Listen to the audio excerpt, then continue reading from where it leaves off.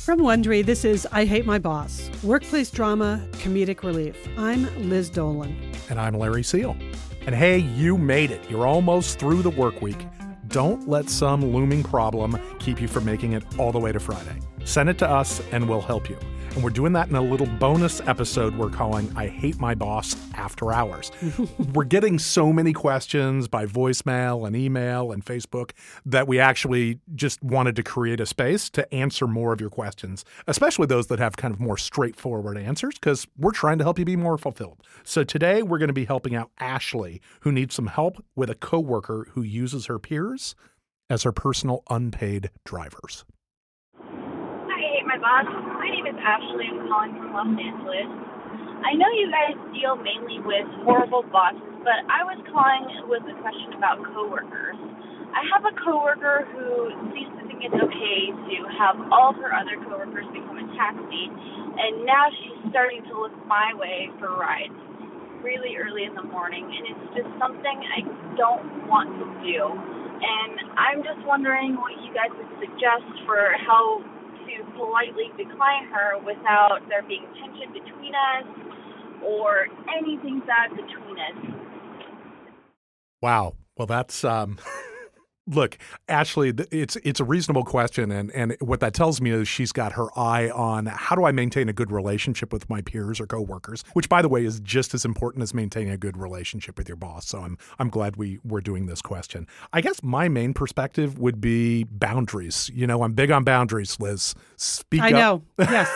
You're the enforcer, Larry. If there's something you don't want to do or you feel uncomfortable with, or you can see it starting down a path you're not going to enjoy, I think there is no problem in the world with being able to speak up and say something about it. And that is probably going to create a little bit of tension for you. It sounds like Ashley speaking up for herself and saying, you know what? I don't want to get up really early in the morning because I've got to pick somebody up. I'm happy you want to be at work, but I don't want to be the driver. Yeah, I think what you're saying is that there's going to be negative tension here because you should say no because this is ridiculous. That would be. I'm the enforcer? I'm sorry. That would just be my take. But I think you made the point, like, you know what? You're not going to be able to do this without creating any negative tension. So you have to not be afraid of whatever tension that can be created. You just have to say what you really believe. I wouldn't even say you're sorry. Just say, I can't do that. And try to move on. Then you need to also know that the kind of person that makes these kinds of outlandish demands does not get brushed off that easily, Ashley. I'm sorry to tell you that. I fear you are correct, Liz. Which is why I think if you just make up some excuse why, I can't do it on Thursday, I have to blah, blah, blah, blah, blah. Next thing you know, she'll be asking for a Monday or a Wednesday or a Friday. So you just have to say no, and you have to accept the negative tension it might create. But just say, I can't do that.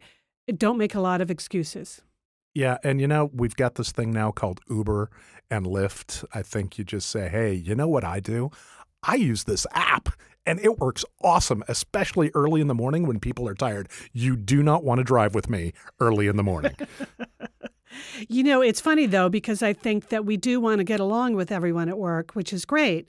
But sometimes there are people that will just ask you for things or to do things or behave in a way where you just have to draw the line and say no and take whatever blowback comes from that. Because it's really them, it's not you. There's nothing wrong with drawing lines as long as you're thoughtful and respectful. It's actually being respectful of yourself and it's being graceful with the other person. There's nothing wrong with that. But the way some people have been raised, the way some people have been acculturated, that feels hard for them. I say you're going to have so many places in your life where if you're going to get run over if you don't draw good lines. Start now. Good luck, Ashley. Thanks, Ashley.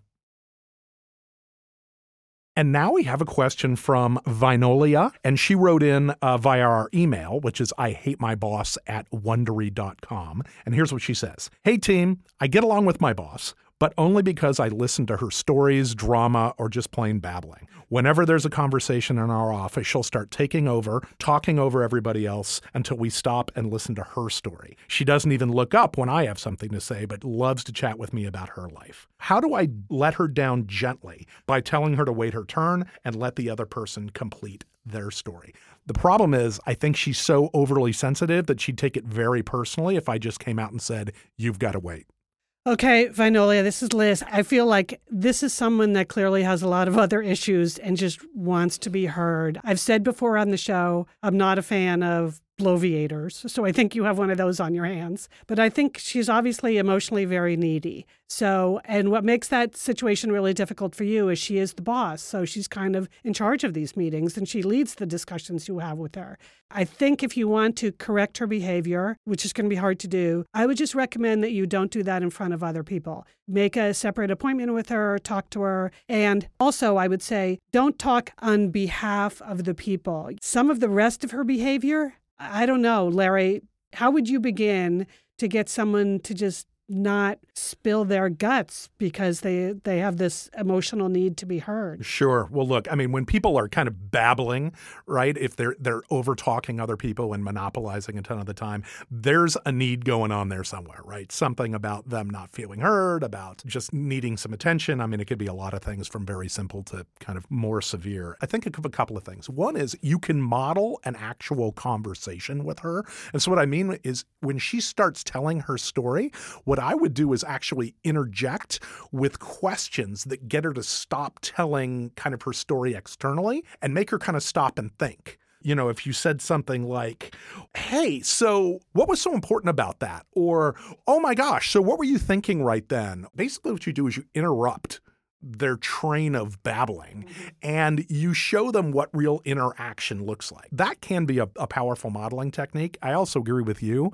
It would be ideal if you could be able to sit down and say, hey, look, I feel like when you're telling stories, I try to be a really good listener and I let you finish and I'm trying to be a good audience for you. I don't feel like I get the same thing from you. And I'd really like that because I'm happy to be your audience. I need you to be mine. I don't think it's offensive, but it points out the flip side of it. Yeah, you can't go to your boss and say you talk too much, but you can go to your boss and say, when you interrupt me when I'm talking, this is the impact it has on me. There's a big difference between those two conversations. Look, I think there's a big difference too. What I'm not talking about is confronting them because they're rude. But what you could do is say, hey, look, this is what I'd like as far as my piece of it. That could be super scary for her. But there are going to be a ton of times in her life and in her career where she's going to need to speak up for herself. And I think doing that skillfully, it's important here. And now we want to hear from you. Do you have your own ideas about how to deal with the coworker who keeps asking for personal favors? Or how do you deal with babblers? So send us your ideas